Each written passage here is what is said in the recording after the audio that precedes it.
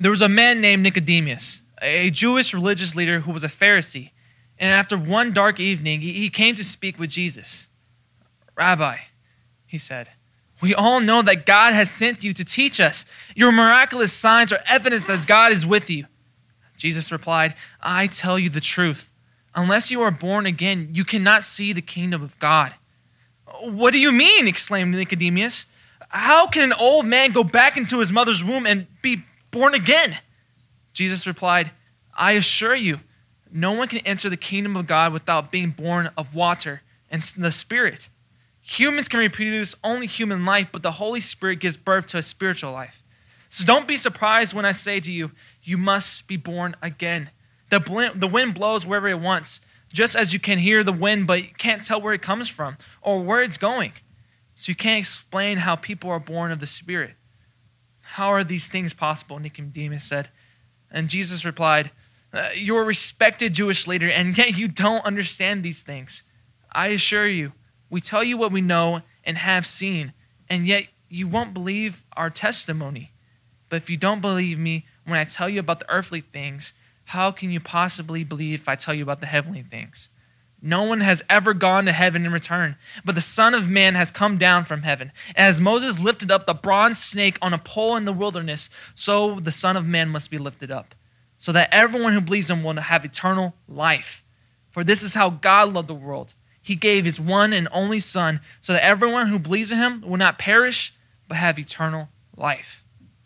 All right, let's pray, and then we'll enter into the next part of our service. Father, we thank you so much for the testimony of your word as we were able to see it dramatically in the video and read aloud by Felix. And I pray that as we are listening to Pastor Darrell, that your Spirit is working through him to soften our hearts, to receive the truth, and that we are realizing what it means to be born again, what it means to be a follower of yours. That is our prayer in Jesus' name, amen.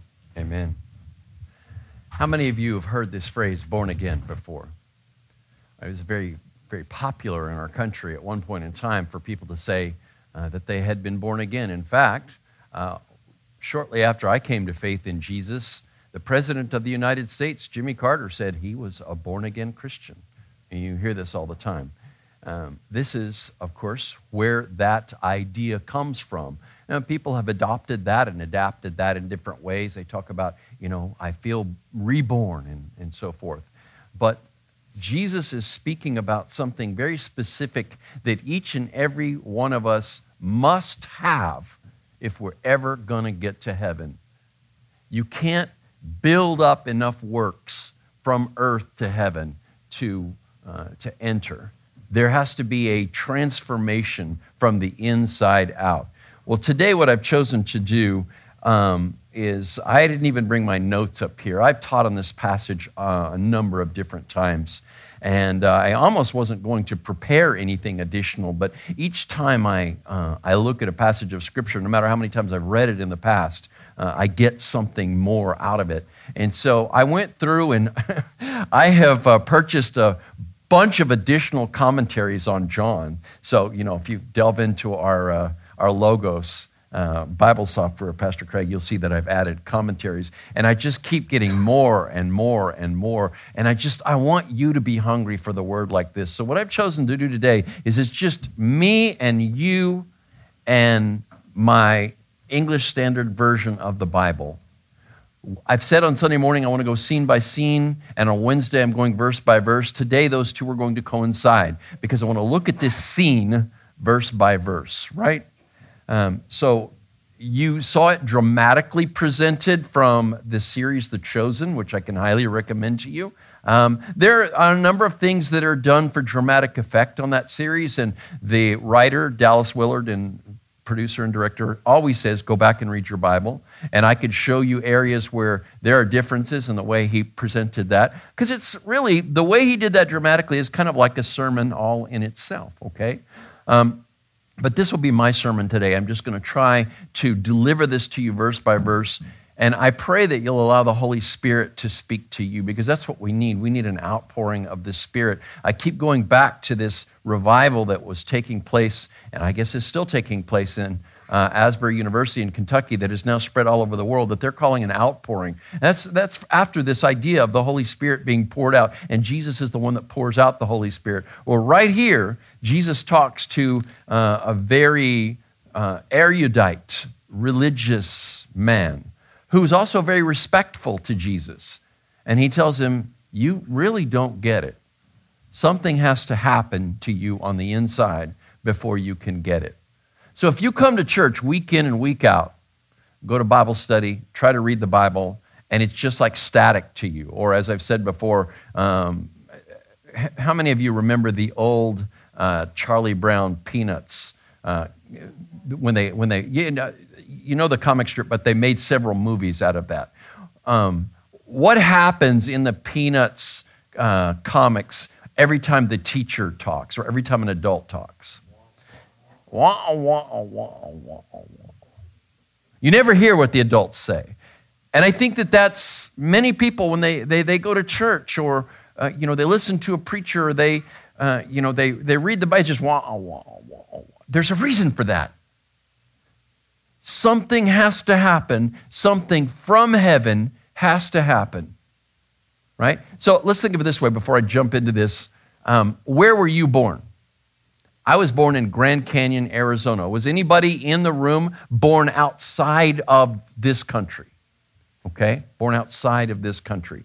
If we're born in different parts of the country, right, we have an accent probably from that part of the country. Anybody in the room here born in, on the East Coast somewhere? Yes? And you kind of have an accent like that a little bit, right? You've kind of, I know, Tia definitely does, all right? But you've crossed over, right?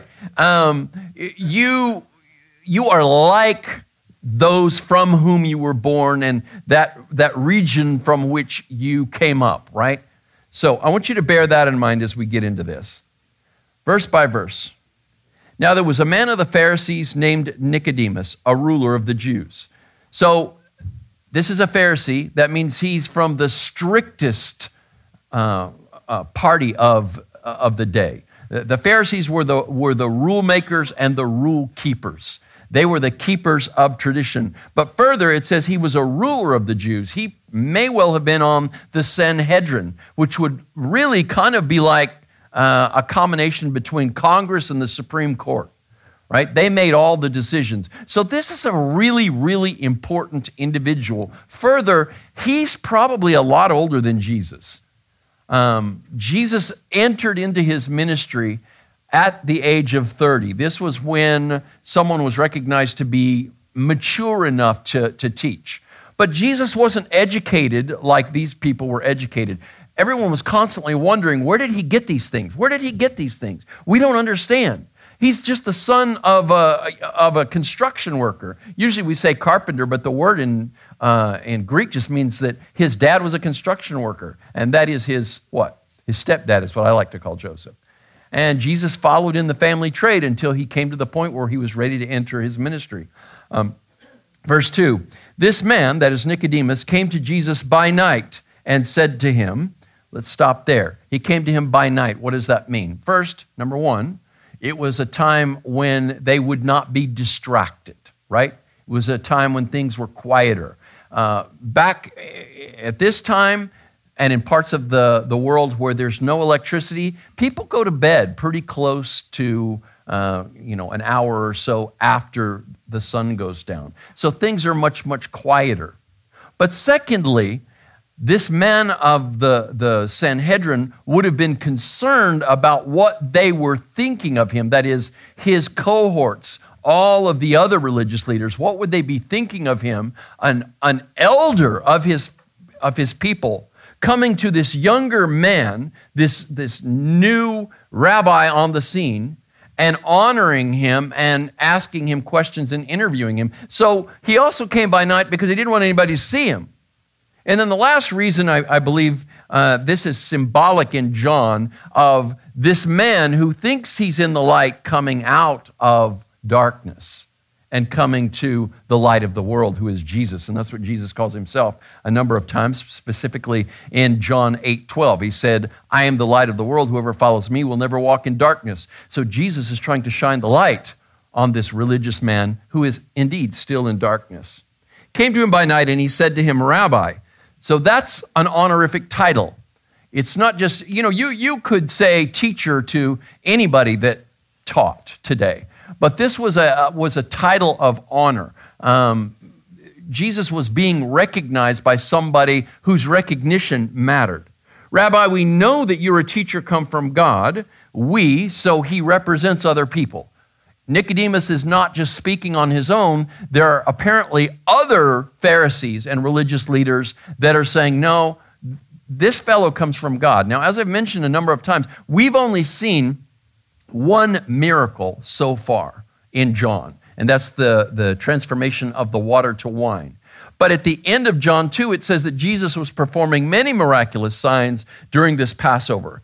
Well, John knows that these other gospels are circulating, and they present all of these other miracles that Jesus was doing. Jesus healed people. He cleansed lepers. He opened the eyes of the blind. He eventually raises the dead, and that happens here. And so they are, this group is enamored with Jesus, not only because of what he's saying, but because of what he's doing. What you do should point positively to what you say. And as we've seen in John, the miracles are not just miracles. They're not just magic tricks, right? They are signs. They're pointing to the reality that Jesus Christ is the Son of God. These signs that you do, no one can do them unless God is with him. So Jesus could have said, well, thank you so much, Nicodemus. I appreciate that. I'm really glad you're paying attention. But what does Jesus say? Jesus answered him, Amen, amen. Truly, truly, I say to you, unless one is born again, he cannot see the kingdom of God. He stops him. When Jesus says truly, truly, and he says this a number of times, he's using a double amen. Okay? The rabbis would say amen at the end of their teaching. It is a word in Hebrew that is related to the word truth or true, okay? Emuna is the Hebrew word for true or truth. And so amen and emuna are related to one another. So it's a word that means this is true. So when I say something and then I say amen and you guys say, you're agreeing with me. You're saying, okay, yeah, we agree. But I say that after. I don't say, amen, boom. Right? Jesus wasn't looking for agreement. He was saying, this is the truth. This was the difference in Jesus' teaching. He wasn't putting an amen at the end and saying, man, I hope this is true. I think this is true. That's what I have to do. I'm just teaching the Bible, right? This is the truth. I'm just the person that's speaking it. So I'm going to say my amen at the end, and I'm going to ask you if you agree to say your amen, and we're saying that's true. That's the way it is. Jesus is saying, stop, Nicodemus, stop. Stop talking. I love you, but stop talking. You don't get it at all. That's what this amen, amen means. Unless someone is born, and the Greek word is anothen. Most English translations will say again. Some English translations will say born anew. But do you know what the word literally means? It means born from above.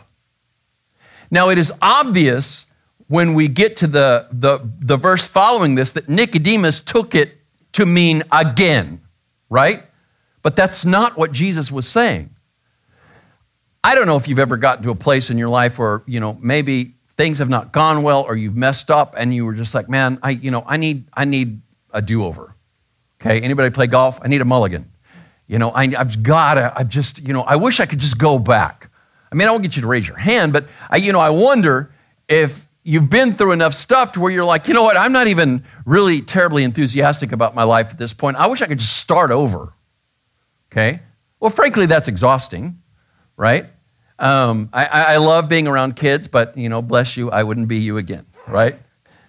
So you go through that one time. And here's the reality.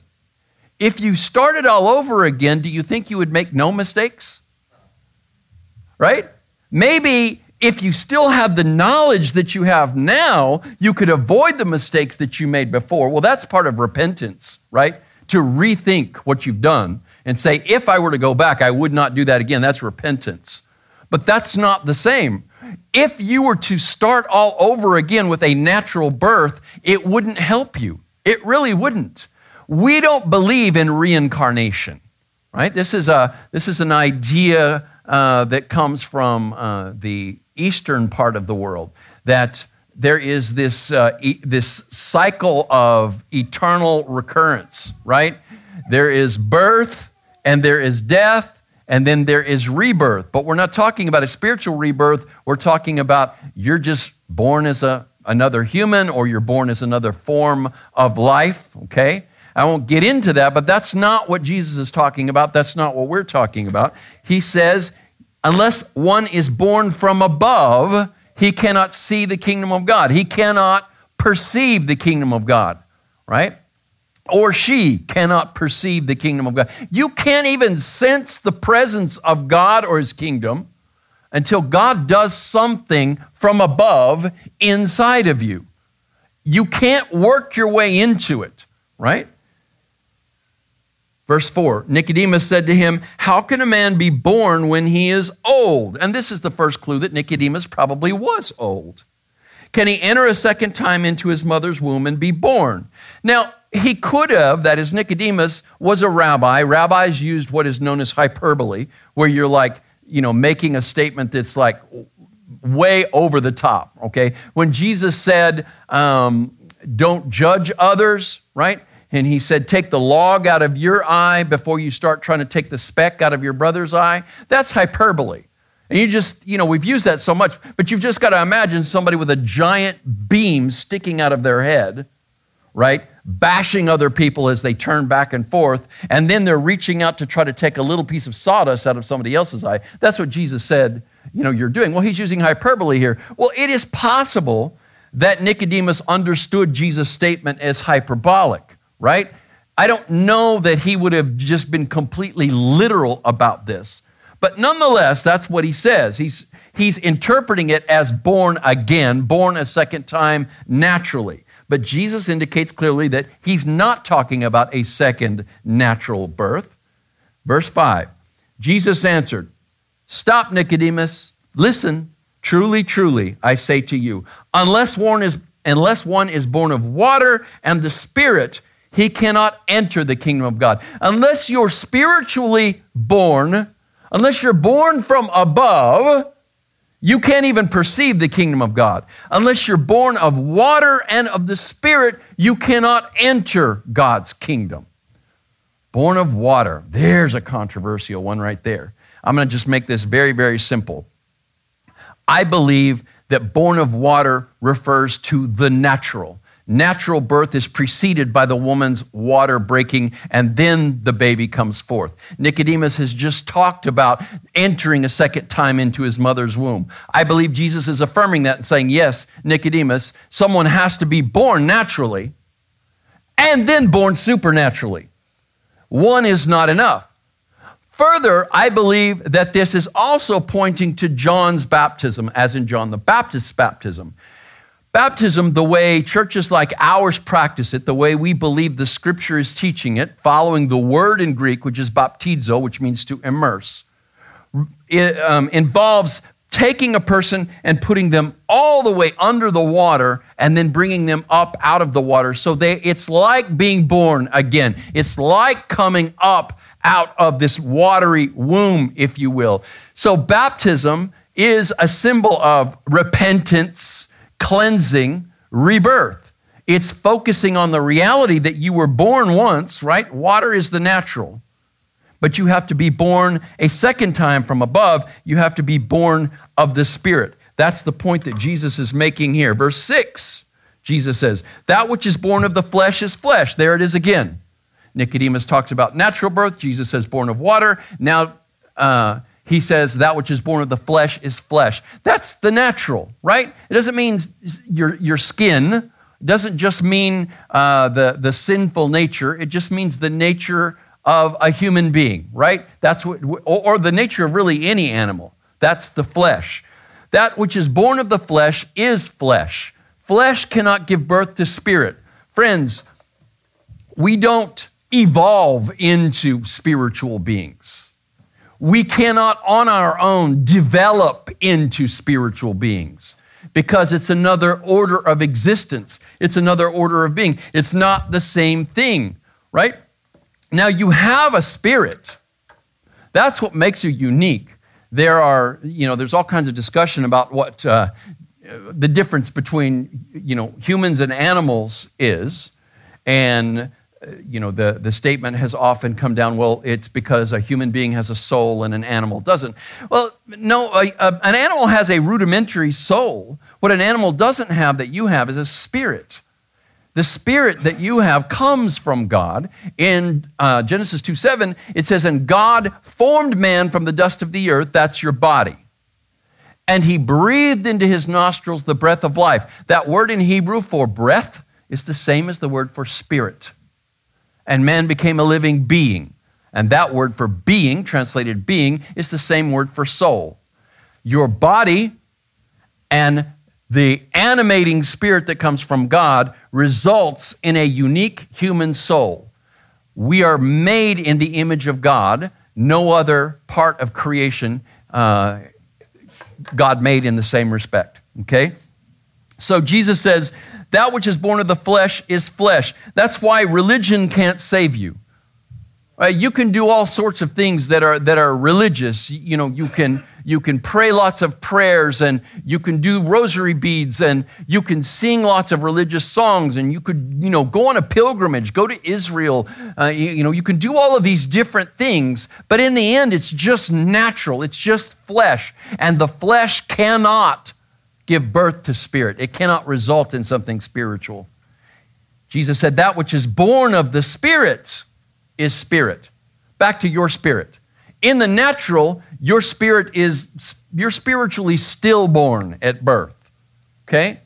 Your spirit is deaf and blind, perhaps we could say, using different analogies here. Your spirit is part of the fallen nature of human beings. Your spirit is enthralled and enmeshed in sin. It is incapable of seeing or hearing God.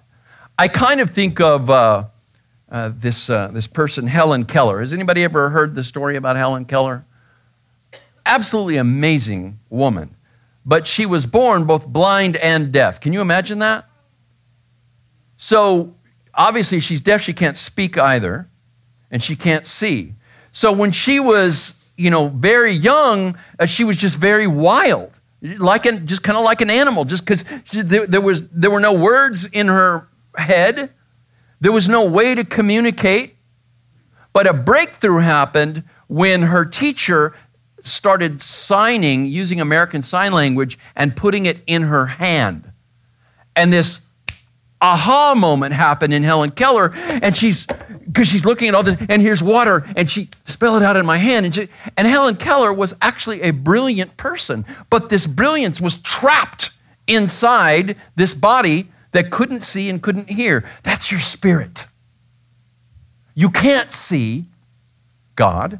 You can't hear God. You're trapped in that until God does something to open your eyes, to open your ears, to bring the truth into you, okay? So that's what Jesus is saying. We can't do it on our own. God has to do a magnificent work within us. That's verse 7. Verse 8, then Jesus uses this analogy. He says, the wind blows where it wishes or where it wills, and you hear its sound, but you do not know where it comes from or where it goes. So is everyone who is born of the Spirit. That's a spiritually driven person. So the wind was blowing really pretty hard this morning. Did you notice? And we've got a flag out there that has our church's name on it. And the other church that meets in here, well, I put his flag out there as well. And I mean to tell you, the wind is just blowing. I can look at the direction the flag is blowing, so I have an idea that the wind, at least came from that direction, but I don't know where it goes after that, okay? And ultimately, beyond just generally coming from that direction, I don't know where it came from. And Jesus is saying, this is what it's like to be a spiritually driven person. The Spirit fills your sail and pushes you and moves you a particular direction. But nobody understands that, right? The Apostle Paul said it this way. This is 1 Corinthians 2, verse 14. The natural person, that's the fleshly person, the carnal person, right? The person who has not been reborn, does not accept the things of the Spirit of God, for they are folly to him. That's stupid. And he is not able to understand them because they are spiritually discerned. The spiritual person, this is the person that's been born of the Spirit, right? The person that's been born from above. The spiritual person judges all things, but is himself to be judged by no one. For who has understood the mind of the Lord so as to instruct him? But we have the mind of Christ. We have access to the mind of Christ through the Spirit who gives us rebirth if we receive that. And then we become persons who are moved by the Spirit, driven by the Spirit, convicted by the Spirit. That's what you should be seeking to pay attention to all the time. I was telling you guys this over and over again during the pandemic, right? We're all scared. We're all, closed into our houses and freaking out and, wondering what we're going to do. But you got to get out of the house. You got to go shopping, right? Some of you had jobs that were essential, so you had to go out and you had to do that. And you don't know, what do I do? And I said, you need to be spiritually sensitive. You really need to be spiritually sensitive because I really believe that the Holy Spirit will guide you. He will direct you. He will check you when you're going in a direction that you shouldn't go. He will convict you, convince you, move you to go in the direction he wants you to go, just like the wind blowing that flag, or just like the wind filling a sail on a boat out on the ocean, okay? Verse 9, Nicodemus said to him, how can these things be? Now he's just completely confused. Verse 10, Jesus answered him, are you the teacher of Israel? Now, not just any teacher, but the teacher, a preeminent teacher of Israel. And yet you do not understand these things? And now he hits him again. This is the third double amen. Nicodemus, pay attention. Nicodemus, you need to listen. Put down all of your preconceived notions and pay attention to me. You came to this interview because you wanted to understand what God is doing. Now I'm trying to tell you, truly, truly, I say to you, we speak of what we know and bear witness to what we have seen, but you do not receive our testimony. Who is we? We. Now that was something interesting, and I don't quite understand why Dallas Jenkins changed that to I, because Jesus clearly here says we. Who's he talking about? Well, who has borne witness to Jesus so far in John's text? First, John the Baptist. John the Baptist said, behold the Lamb of God who takes away the sin of the world. John the Baptist said, the Spirit of God descended on him and showed me that this is the Son of God. He's bearing witness. So a part of the we is John. But the other part of the we is the person that Jesus has been talking about in this text, the Holy Spirit. Jesus is saying, the Holy Spirit is trying to bear witness of me right now, Nicodemus. Are you paying attention? Hey, friend, I am praying. I hope, I have asked that the Holy Spirit is bearing witness to you right now, is convicting you. Are you paying attention? Right? So there it is. That's the we that he's talking about. And he's saying, you all are not paying attention. So he's referring not only to Nicodemus, but to those that Nicodemus represents when Nicodemus came to Jesus. Verse 12, if I have told you earthly things and you do not believe, how can you believe if I tell you heavenly things? Jesus said, we're just at rung one of the ladder. I can't even begin to give you the wisdom of God because you don't understand this basic reality, which is you have to be transformed by the Spirit on the inside. No one has ascended into heaven. There's no Jacob's ladder that goes from earth to heaven. You remember that story in Genesis chapter 11 about the Tower of Babel? You guys remember that story? Okay. Human beings were feeling that they could do just about anything, and they built this huge tower. Okay. We think it was a ziggurat. We see examples of this all over the Iraq area, okay, a ziggurat. So they could build this very, very tall tower, and they wanted to build it all the way up to heaven, somehow to reach the gods. And that's religion, okay? I want to build my tower all the way up, build my kingdom, build my life. I want to touch the sky. I want to touch the face of God. It doesn't work that way. Jacob's ladder came down from heaven. Jesus said that he would be Jacob's ladder and the angels would ascend and descend upon him. Jesus opens the portal to heaven. Jesus is the way. That's how we get to heaven. Jesus is the one who will give you that spiritual rebirth by pouring his Spirit out upon you, okay? No one has ascended into heaven except the one who descended from heaven, the Son of Man. Jesus is the only one that has come down and returned to heaven. Christians are not being narrow when they say Jesus is the only way. They're just being factual, right? It's not mean to say Jesus is the only way. It's just the reality.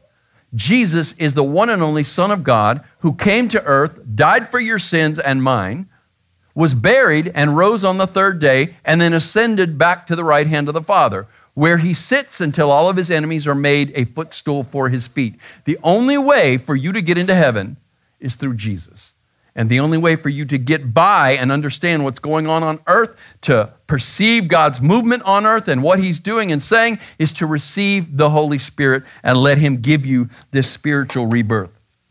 Verse 14, and as Moses lifted up the serpent in the wilderness, so must the Son of Man be lifted up. Now, if you were paying attention to the clip from The Chosen, there was a bit of an explanation that was given there. But what happened is the people were blaspheming against God and against Moses, right? They said, why did you bring us out of Egypt to kill us in the desert?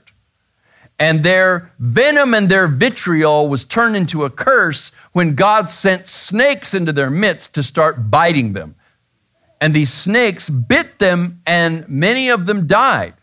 So they cried out. They repented. They told Moses, we're sorry. Help us. Moses interceded. He prayed to God. And God said, here's what you're going to do.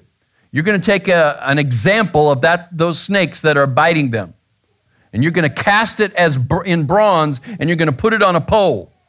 And it's going to be tall enough so that anybody in the camp can look at that pole. And if they look at that pole with the symbol of the curse on it, then they will be healed. Jesus said, so must the Son of Man be lifted up. He would be lifted up on a cross so that anyone who looks to Jesus in faith can be healed from the disease that will kill us forever, and that is sin. Jesus became a curse for us on the cross so that we could receive the Spirit. In fact, let me read that. This is in Galatians chapter 3. I should have marked it. Listen to what the scripture says.